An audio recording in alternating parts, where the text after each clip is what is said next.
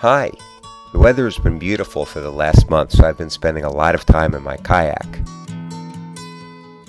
I went with a group to Gum Slough, which is a 14-mile trip through the backcountry of Central Florida, ending at a first magnitude spring.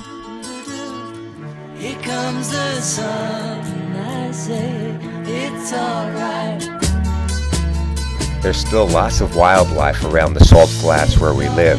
I especially like kayaking with the dolphins as they cruise looking for mullet to eat.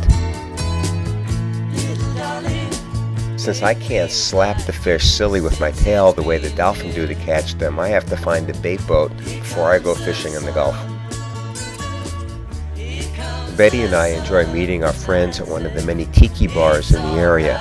These bars are always located in beautiful spots along the rivers or Gulf. These are always fun places to get some beer, a bucket of shrimp, or a great Cuban sandwich.